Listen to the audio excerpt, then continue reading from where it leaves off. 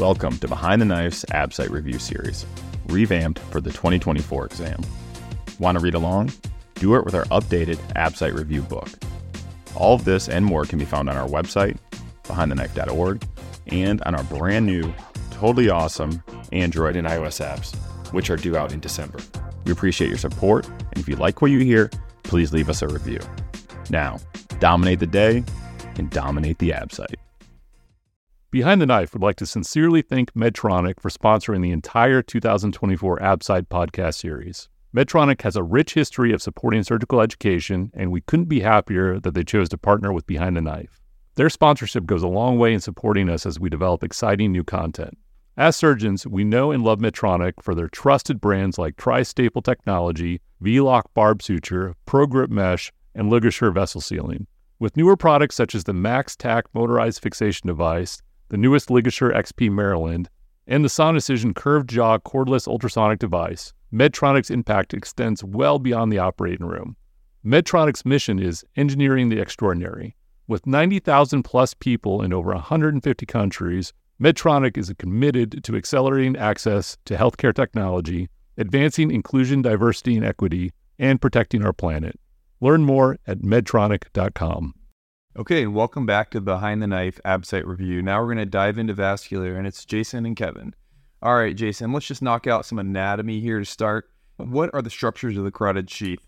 So you have the carotid artery, the internal jugular vein, and the vagus nerve.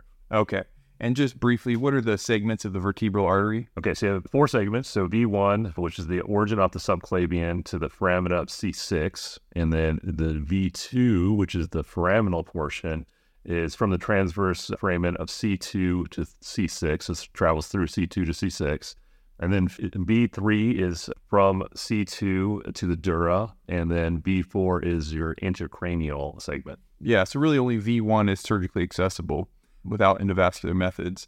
So what is the structure commonly overlies the carotid artery bifurcation? Yeah, so this is your gateway, right? So it's the facial vein off the IJ, and it generally, like you say, overlies the bifurcation and is your gate to the bifurcation. And so what is the first branch of the external carotid artery? First branch, external carotid artery, is your superior thyroid artery. Yeah, and this a lot of times is the easiest way to differentiate the external from the internal carotid artery is the external is going to immediately have branches coming off of it. It's also going to be more anterior. The internal is going to be a little more posterior, but the internal does not have branches coming off. And that first branch is that superior thyroid artery. So does the external carotid artery have high or low resistance flow? So external carotid artery has high resistance. So it flows to the muscular facial muscles. So it's triphasic on Doppler with a brief reversal of flow. Yeah.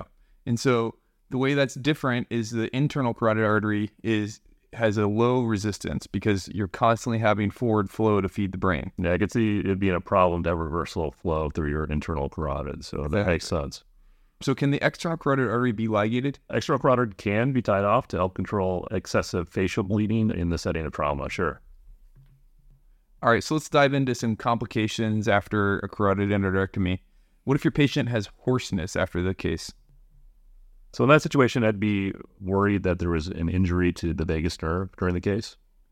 Yeah, and so what maneuver during the case can cause that injury? Well, we know it's in the carotid sheath, so from clamping of the carotid, you can damage the vagus nerve if it was also clamped. Yeah, so it's important. The vagus runs posteriorly and is closely associated with the carotid to make sure you dissect that off, especially like in a trauma scenario where you're really moving fast, that you can see how people could easily clamp the vagus nerve. So just be careful with that. All right, so what if you have tongue deviation to the side of the injury? So tongue deviation to the side of the injury, I'd be worried about a hypoglossal nerve injury. Great. And where would you find this nerve? So it's just cephalad to the carotid bifurcation, so it can easily be damaged in this area. Okay, and so now the nurse calls you to the PACU and she says the patient's having a stroke because he's got a mouth droop on the side. Yeah, concerned for here. Yeah, so that marginal mandibular injury, which is pretty common, is usually a retraction injury. Yep, and so that's from retraction on the mandible. Obviously, you don't totally dismiss this. You do a full kind of clinical exam on the patient to ensure that it's just ipsilateral mouth droop, but yes, that's it.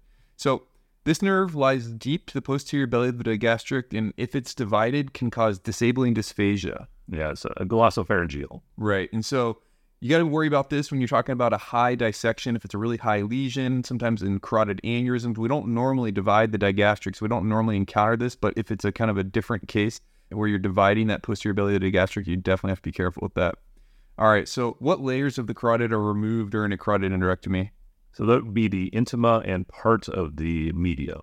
Yep, and so we're going to cover this a handful of times here, but where is the most typical location for atherosclerosis in the carotid? Yeah, at the bifurcation, and it's related to turbulent flow. Exactly. All right, so always very, very testable here. What are the basic indications for carotid endarterectomy in a symptomatic patient? Okay, so for a symptomatic patient, like a stroke or a TIA, if there's 50% stenosis, that would warrant surgery if there's no other identifiable cause of the stroke. Exactly. So they've had a stroke or a TIA recently, and they have greater than 50% stenosis, and you've ruled out other causes of stroke. Okay, great. So asymptomatic, when are we treating these patients? So it's somewhat controversial, and I'm sure it's changed since the time that I took the ABSITE, but if it's over 90% or if the end diastolic velocity is greater than 140 centimeters a second, and the patient has a longer life expectancy. Right, exactly. Yeah, it is a little bit controversial in Europe. They don't even treat asymptomatic carotids, at least in the UK.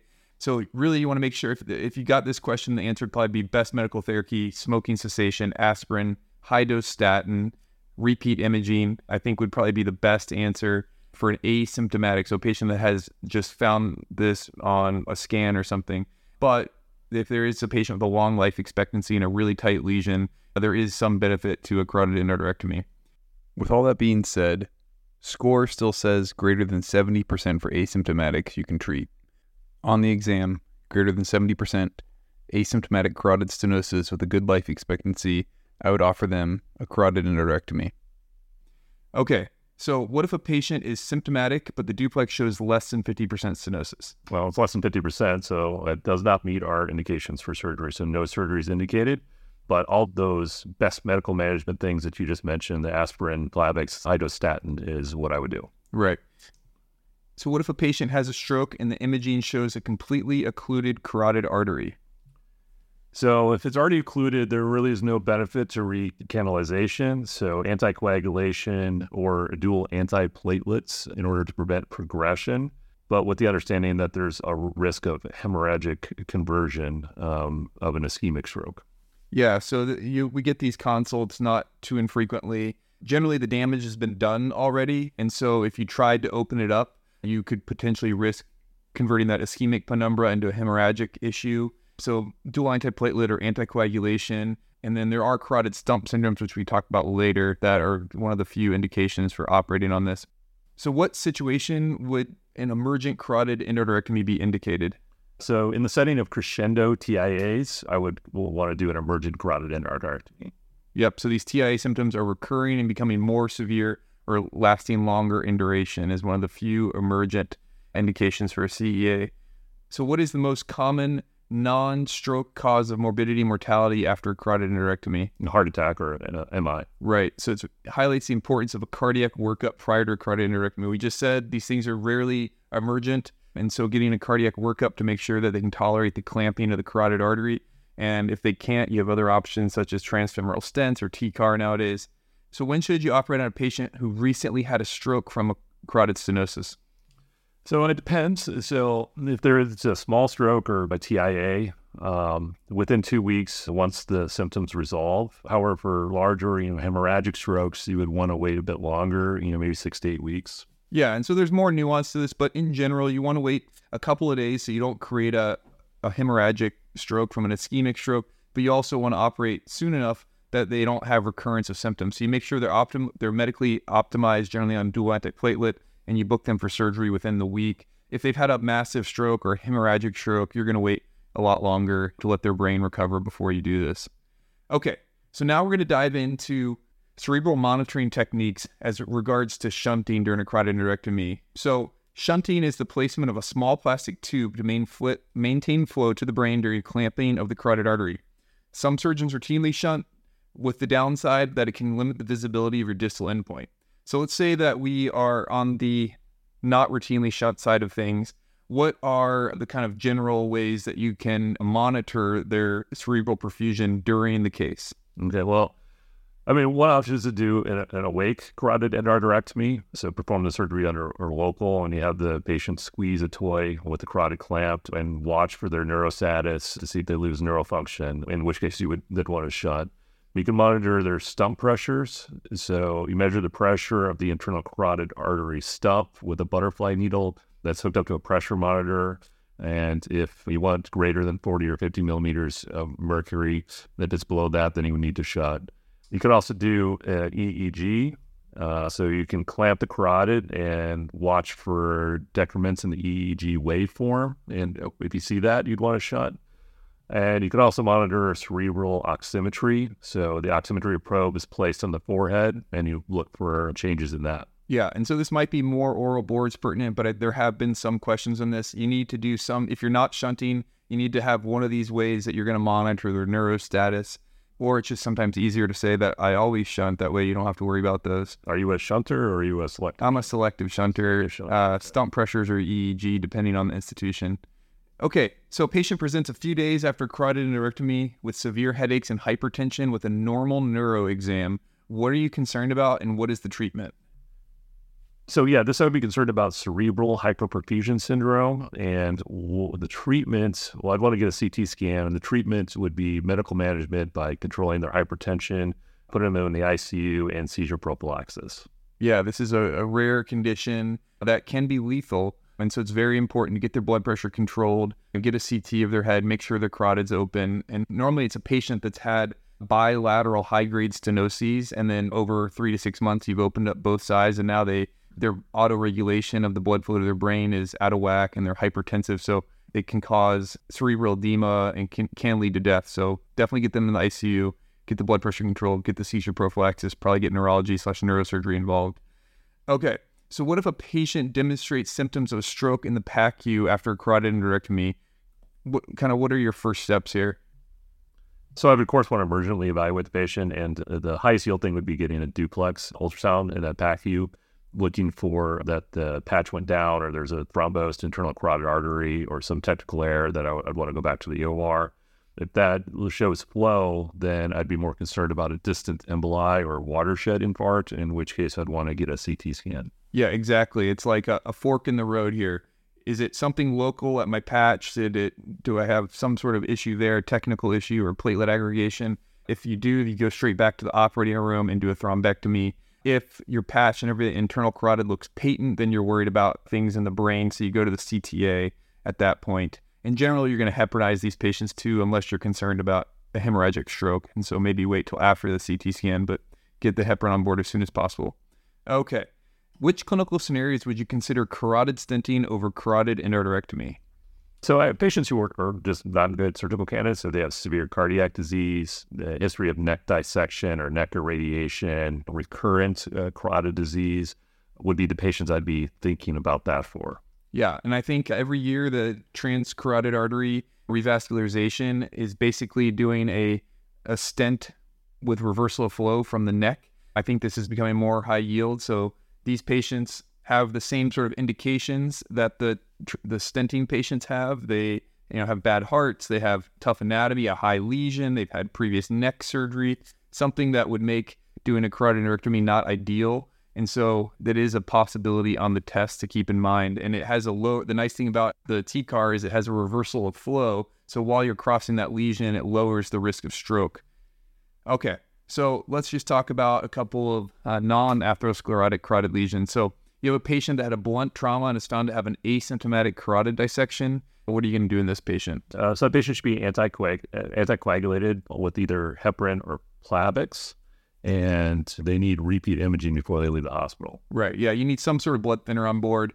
It's not standardized, and definitely make sure you're following them with a repeat CT. Or generally, CT is better for these dissections because they go higher than the duplex can see.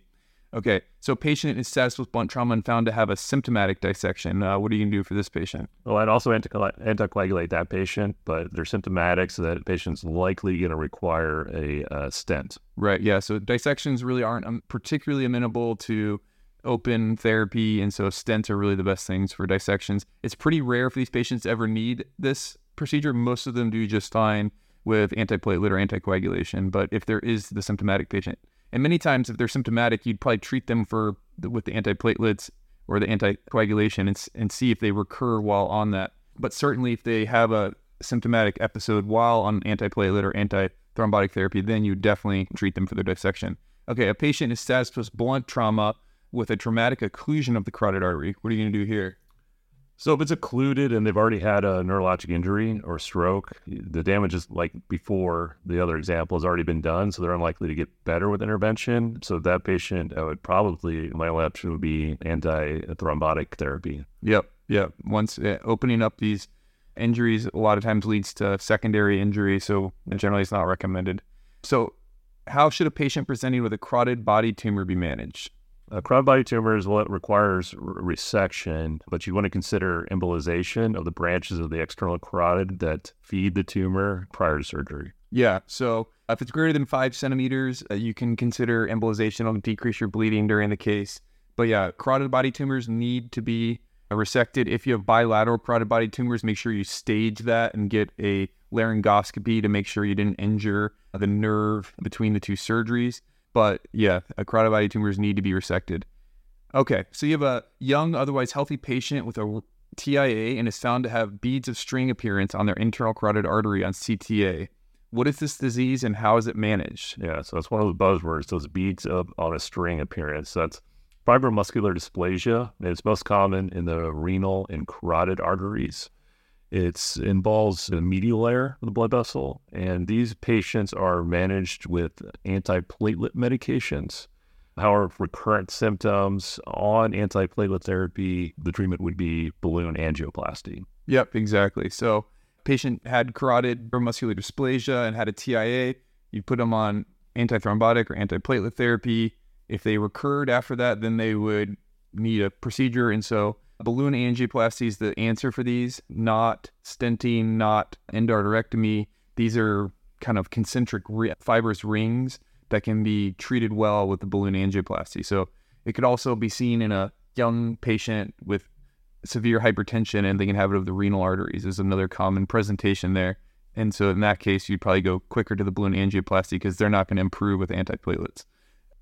So let's go to a very classic question. We're looking at the thoracic outlet now. So Jason, take us through anterior to posterior of the thoracic outlet. Oh yeah, I remember seeing this several times. So going anterior to posterior in the thoracic outlet, we have to start with our subclavian vein, and then we have our phrenic nerve that lies on top of our anterior scalene, the subclavian artery behind the scalene, then we hit our brachial plexus, then our middle scalene, and then our first rib. Yep, exactly. Just scrub in a first rib resection case or a carotid subclavian bypass to get a good view of all of this anatomy.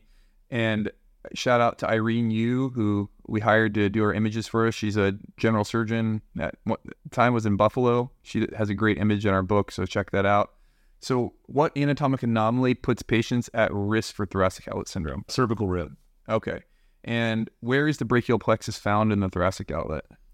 So it's posterior to the subclavian artery, and it's along the middle scalene. Yeah, so it's kind of almost intermixed with the subclavian artery, but generally behind the subclavian artery. It's a beautiful, again, I'm just looking at that image by Irene Yu, and it's a beautiful picture of that. Yeah. So which type of TOS is the most common, and what are the classic symptoms? The most common thoracic outlet syndrome is neurogenic, 95% of them. So pain, weakness, numbness, tingling, usually in an ulnar distribution. And those symptoms worsen with elevation of the arm. Yep. And what's the treatment for neurogenic? So physical therapies, the first line. If that fails, you diagnose with scalene block or a nerve conduction test to confirm the diagnosis. And then a first rib resection and a scalenectomy with neurolysis is the operation. Yep, exactly. So these patients a lot of times don't need an operation. They do well with physical therapy specific for TOS. If they fail it, the scaling block really helps you know if they're going to benefit from this procedure or not, because this is not a small procedure to do on someone. So you want to make sure that they're going to benefit. And so then you do your first rib resection, your scalenectomy. The neurolysis is where you basically take the scar tissue off the nerve with your meds. It's very kind of satisfying, and hopefully they do better. So a swimmer presents with a blue swollen arm. What is this and how do you treat it? So this is a subclavian vein thrombosis, and we would treat this with catheter-directed thrombolysis and eventual first rib resection. Yep, exactly. So compression at the costoclavicular junction and your thoracic outlet is what's causing this. So you have to get their vein patent first. So generally you're going to do leave a lysis catheter in there overnight. Most people would send them home on anticoagulation and fix it in a week or two. Some people do it during the same hospital stay, but they had just gotten lysis therapy. So that's kind of why it's maybe not ideal to do it in the same hospital stay. But then you do a first rib resection on them just like you do for any other TOS, and they do well. All right, so a young person with no atherosclerotic risk factors presents ischemia to the hand. What are you concerned for here? So I'd be concerned for an arterial thoracic outlet syndrome. All of this is very rare. So that patient would need a first rib resection and likely an interposition graft of the artery. Yeah, so the thoracic outlet is kind of rubbing on the artery so bad that the artery has become aneurysmal at that segment. And the aneurysm has thrombus in it, as your body does with aneurysms, and it can embolize to the hand. So pretty rare, but definitely seen on the boards too. So you don't want to just do your first rib resection here. You actually have to fix the aneurysm. So you need to do an interposition graft to fix that. And so they'll need a first rib resection with the interposition graft of the artery is how you treat that.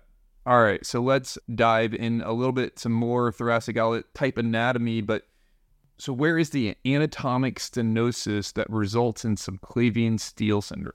So subclavian steal syndrome is from a proximal subclavian stenosis or occlusion.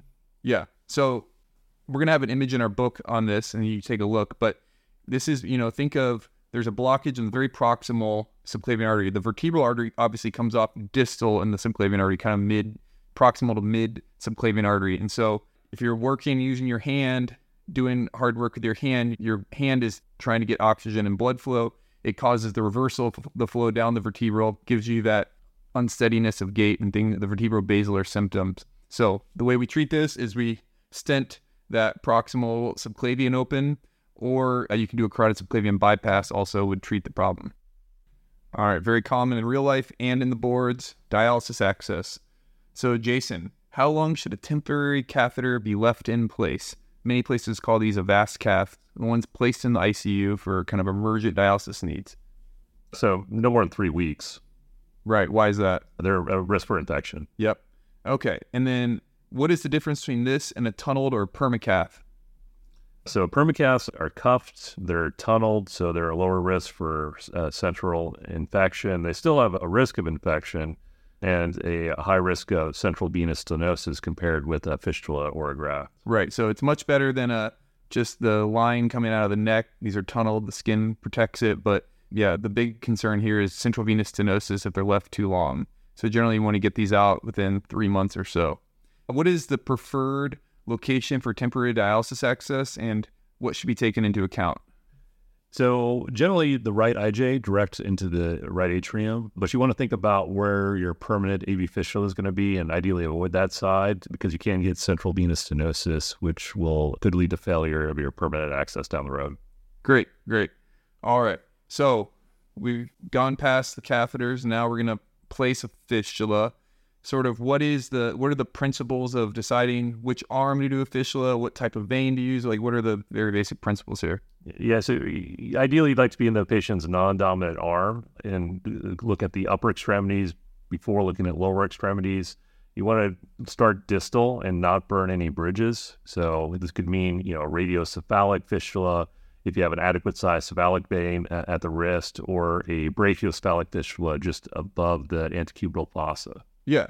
So there's a lot of nuance to this, and as I've practiced more, I've changed things. But on the board specifically, if they give you a 3 millimeter vein at the wrist, you're probably going to do a radiocephalic fistula, assuming the artery is good. So you start distally, you use the non-dominant arm, and then that allows you more options to move up the arm if that does not mature. Getting permanent access improves their life expectancy. So getting good access really is a life-saving procedure for these patients. And so there's a little bit of changed now where if they give you a patient with terminal cancer, has 6 months life expectancy, something like that, you can just leave the catheter in them. The central venous stenosis is not going to be a problem for them over the long term. But if you have someone that's going to be on dialysis for 10, 20 years, you really got to get that permanent access into them as soon as possible. Okay. On preoperative vein mapping for an upper extremity AV fistula, what are the size criteria you need for the vein and the artery? Okay, for the vein, you just mentioned it, but you want greater than 3 millimeter throughout its course in the arm. Again, your primary veins you're looking at are the cephalic and basilic. For the artery, it needs to be greater than 2 millimeters, and you want triphasic waveforms at the target artery in order to reduce the chances of Steele syndrome. So I've definitely seen this before where they'll give you a kind of a vein map, and you have to decide where your access is going to be.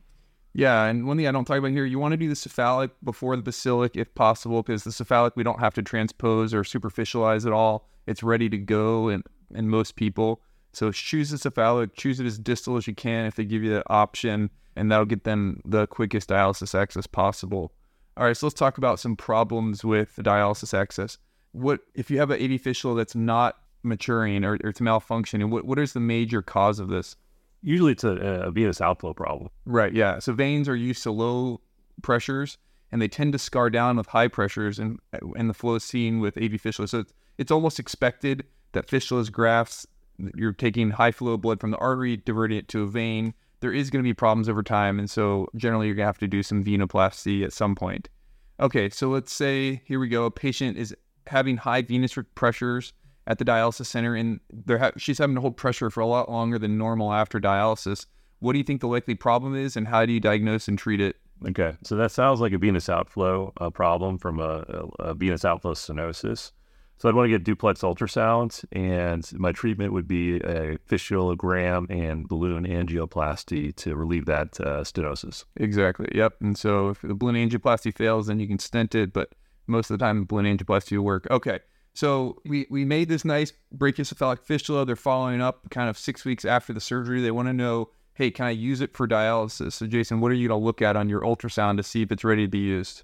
So I think you're referring to the rule of sixes. Yeah. Right? Okay, so you want it to be 6 millimeters in diameter, less than 6 millimeters in deep, and greater than 600 milliliters a minute in flow. Exactly, yeah. So if it's too deep, you can't access it, and it would need to be superficialized, but all those are kind of the good numbers to know. A lot of times the flows will be much higher than that. 600 sort of the bare minimum. Okay, so 6 weeks after brachiocephalic creation, the fistula fails to mature. The same patient comes back and didn't meet that criteria. What are the likely causes, and how can they be managed? Okay, well, I'd need to I'd start with a duplex to try and sort it out, but it could be from inadequate inflow, from an anastomotic stricture. It could be competing flow from side branches, or it could have inadequate outflow. So that's what I need to know is my inflow, my outflow, and what the side branches are doing. So inflow problems can be treated with angioplasty or may need a revision. If the issue is from the side branches, I need to either ligate or coil those side branches. And if it's an outflow from the stenosis of the central veins, I would require angioplasty or possibly stenting. Yeah, and so if you've got big branches coming off your fistula, 5, 10 centimeters from the anastomosis, that's going to divert the blood flow, and it's going to depressurize your fistula and not allow it to get big. And the other ones are kind of self-explanatory. Obviously, if your anastomosis is tight, that's not going to be good, or a venous outflow. Okay, so a patient is having rest pain in their hand, and now they're getting some small ulcers at the tip of their fingers 2 months after a brachiocephalic fistula creation. What is this syndrome called? How do you confirm it? And what are some of the surgical options? So this is Steele syndrome from arterial flow being diverted into the fistula, and that results in ischemia to the hand.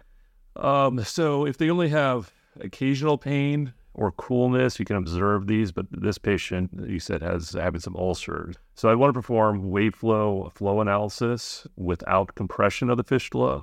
And if there's a 50% improvement when I compress the fistula, this would confirm my Steele syndrome. Perfect.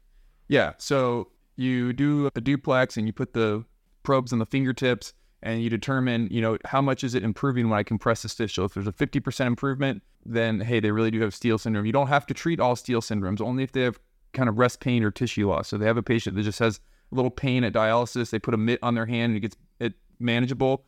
the dialysis you just keep the dialysis access. So Jason, what are the sort of major surgical options if, say, this patient does have true steal syndrome with tissue loss? Yeah, so the most definitive thing would probably be ligating the fistula, but you can ligate the fistula, band the fistula. There's a drill procedure, so that's distal revascularization and interval ligation and proximalization of that inflow. Like I said, ligation is probably the most definitive, but you could consider these other things as well. Yeah, and so this is kind of nuanced, and the boards really seem to like drill procedures. So just make sure you look, a quick picture of that. You basically do a bypass around the fistula and ligate the brachial artery just distal to the fistula. And then proximalization of the inflow is a really good one too, where you're basically changing the inflow from your brachial artery all the way up to your axillary artery. So it creates a longer circuit, more resistance, so less flow goes into the fistula. There's a lot of different ways to do this. Banding is an option, but it's not particularly popular and it's hard to do well.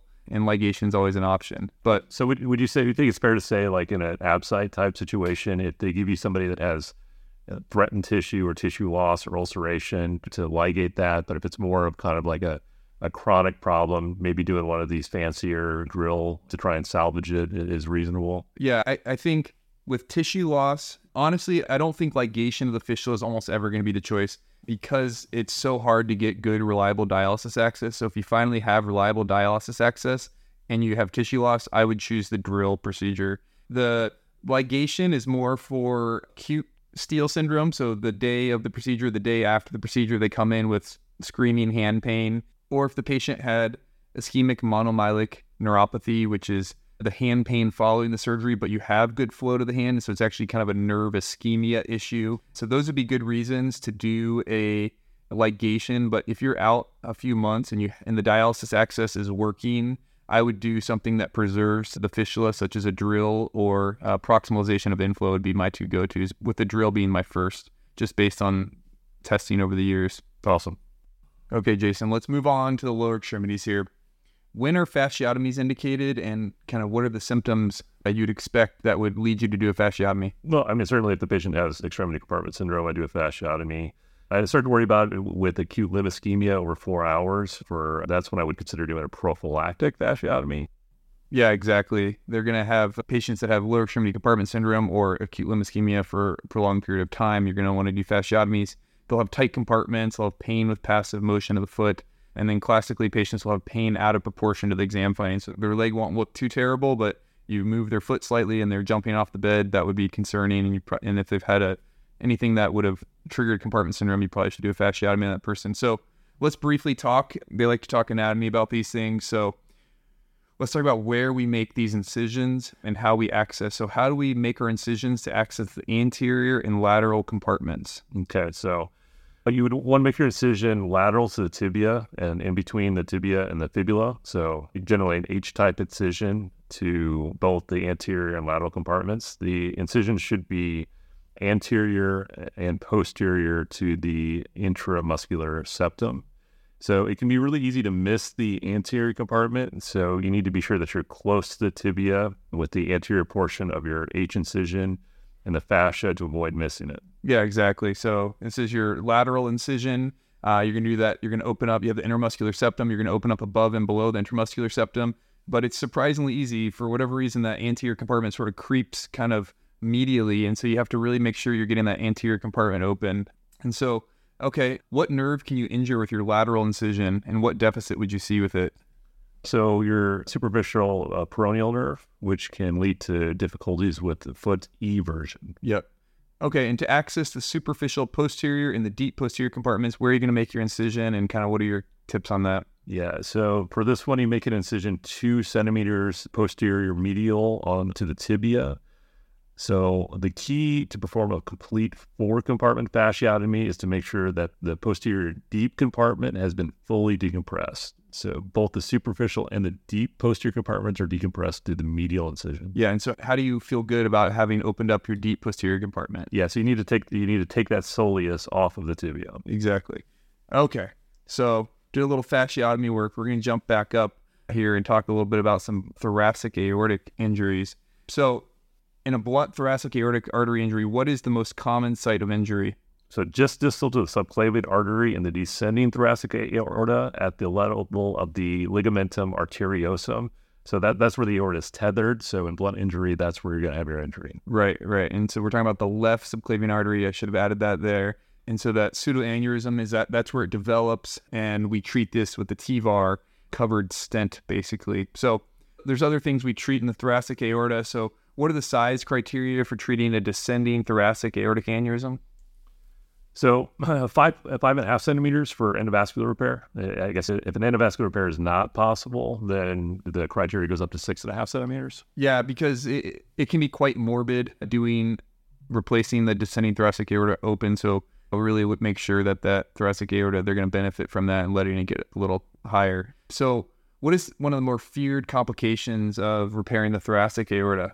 So paraplegia is definitely a feared complication. Yeah, and so the spine has a lot of its blood flow coming directly off the aorta, and so when you cover this aorta or replace that aorta, you no longer have that blood flow to your spine. So what do you do to reduce the risk of this? Yeah, so this has been asked before. So you place lumbar drains. Yep. And increase the blood pressure. Right. And so that's for your spinal perfusion pressure, which is the same thing as your central perfusion pressure. So you have two factors of that, your MAP minus your ICP. So your MAP is your blood pressure. So you drive up the blood pressure and then you lower the ICP, and that'll get your spinal perfusion pressure as high as you can to help treat that.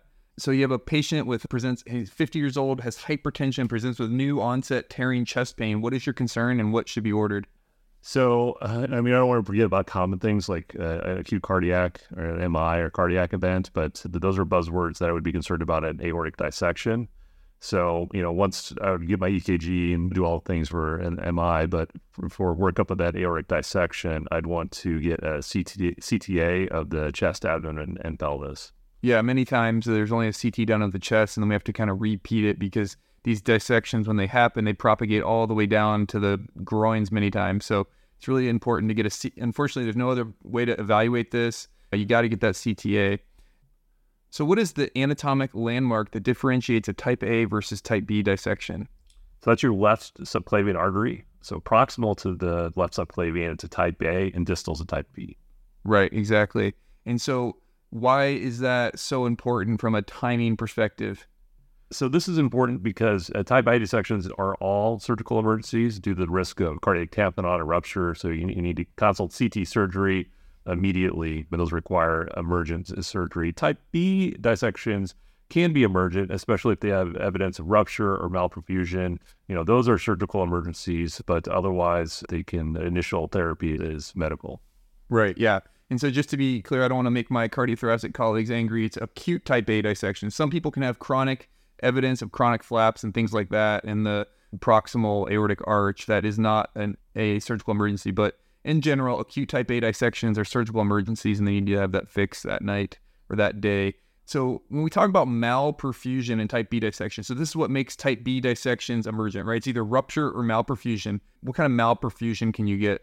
Mesenteric malperfusion, primary bowel ischemia, but also potential even liver ischemia, renal malperfusion, or a limb ischemia. Right, exactly. So you're going to see evidence of this on your CT scan. Either the kidneys aren't lighting up, the liver looks dusky, it's not filling with contrast well, or the legs. But you also have clinical. You're going to place a Foley in these patients. You're going to check their labs, look for lactate, etc., to check for evidence of malperfusion. Sometimes you can't tell solely on a CT scan. So in patient presenting with acute type B dissection, what are the principles of management? Yeah, so you want impulse control. So this is the blood pressure control with a short-acting beta blocker that can be titrated.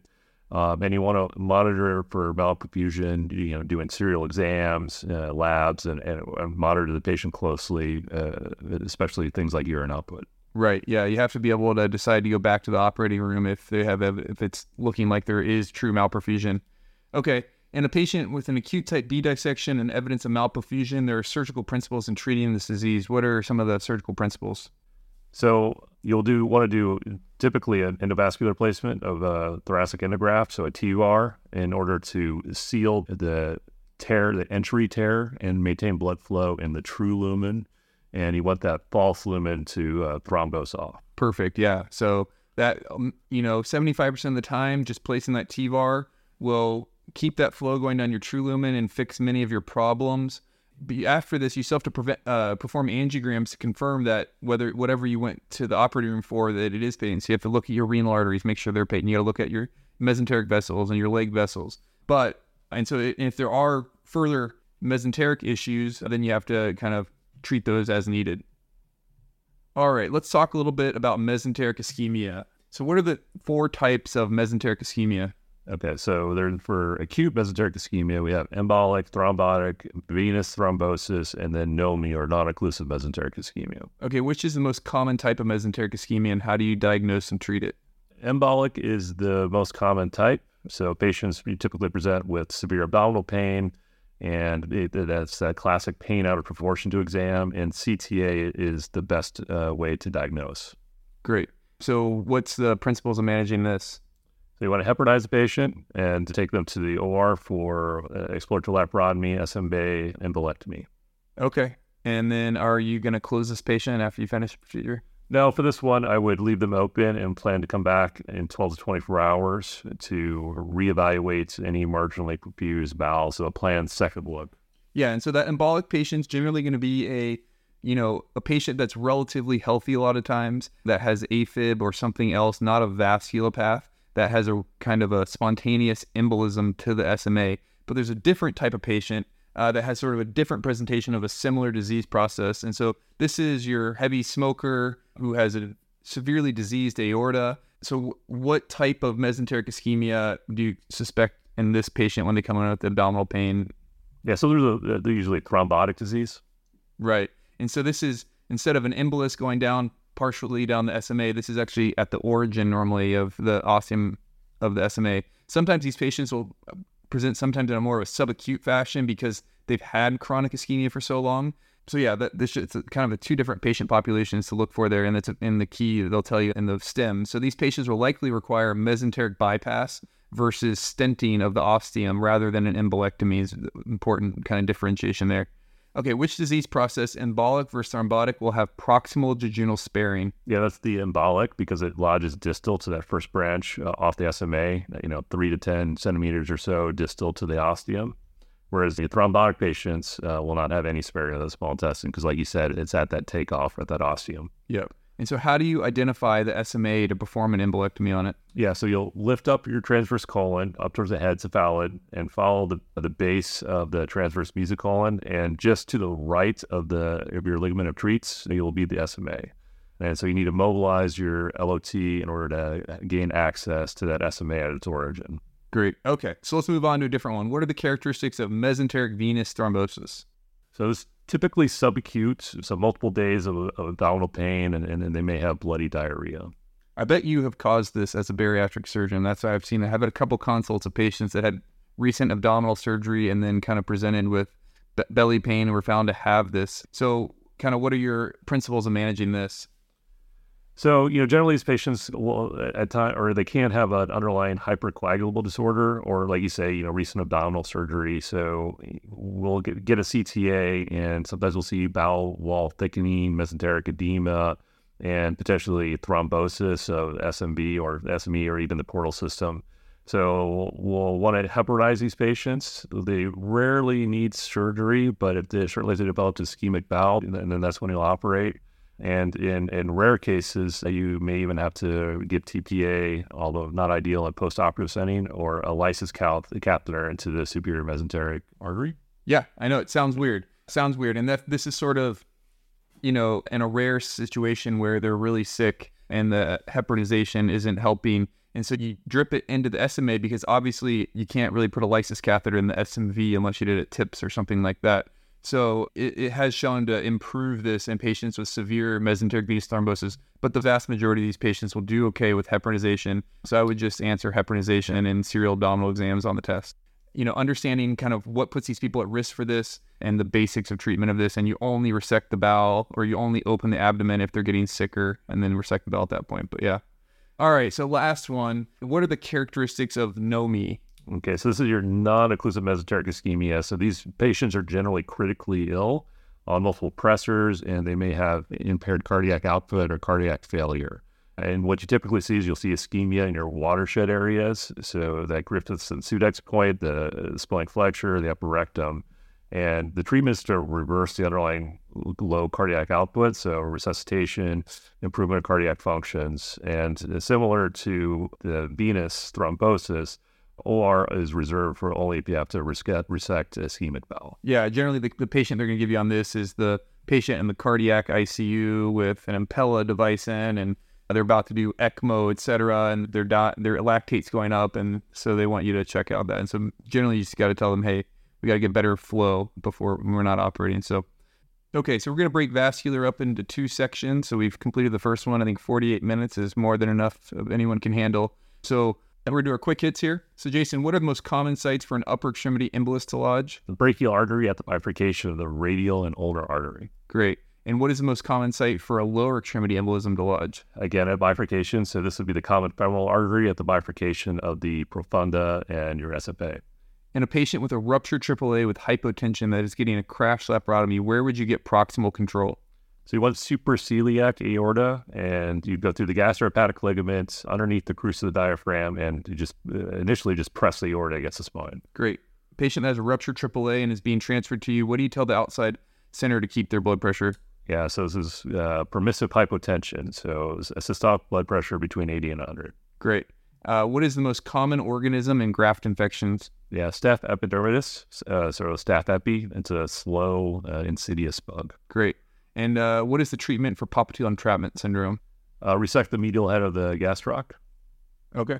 Or if it's not the gastroc causing the problem, sometimes the crossing band or the popliteus muscle is compressing the artery. You can figure this out with your MRI a lot of times. Okay, what if a patient has refractory hypertension and is found to have beads on a string appearance in the renal arteries or has the same angiographic finding on the internal carotids? What is this? Yep, so that's fibromuscular dysplasia, and I say most common in renal arteries, and balloon angioplasty is the treatment method of choice. Yeah, and so you're not going to get, they're not going to call it beads on a string, they're going to show an angiogram, and you're going to have to know that's what it looks like. So make sure you know what that looks like. All right, great. That was the best and most fun I've had yet. Can't wait to talk vascular part 2 with you. Thanks for listening, and thank you to Medtronic for supporting surgical residents preparing for the 2024 ABSITE. Since 1949, Medtronic has relentlessly pursued therapies that change lives. Today, we thank Medtronic for supporting surgical residents as they relentlessly pursue their dreams. From all of us at Behind the Knife and Medtronic, dominate the ABSITE.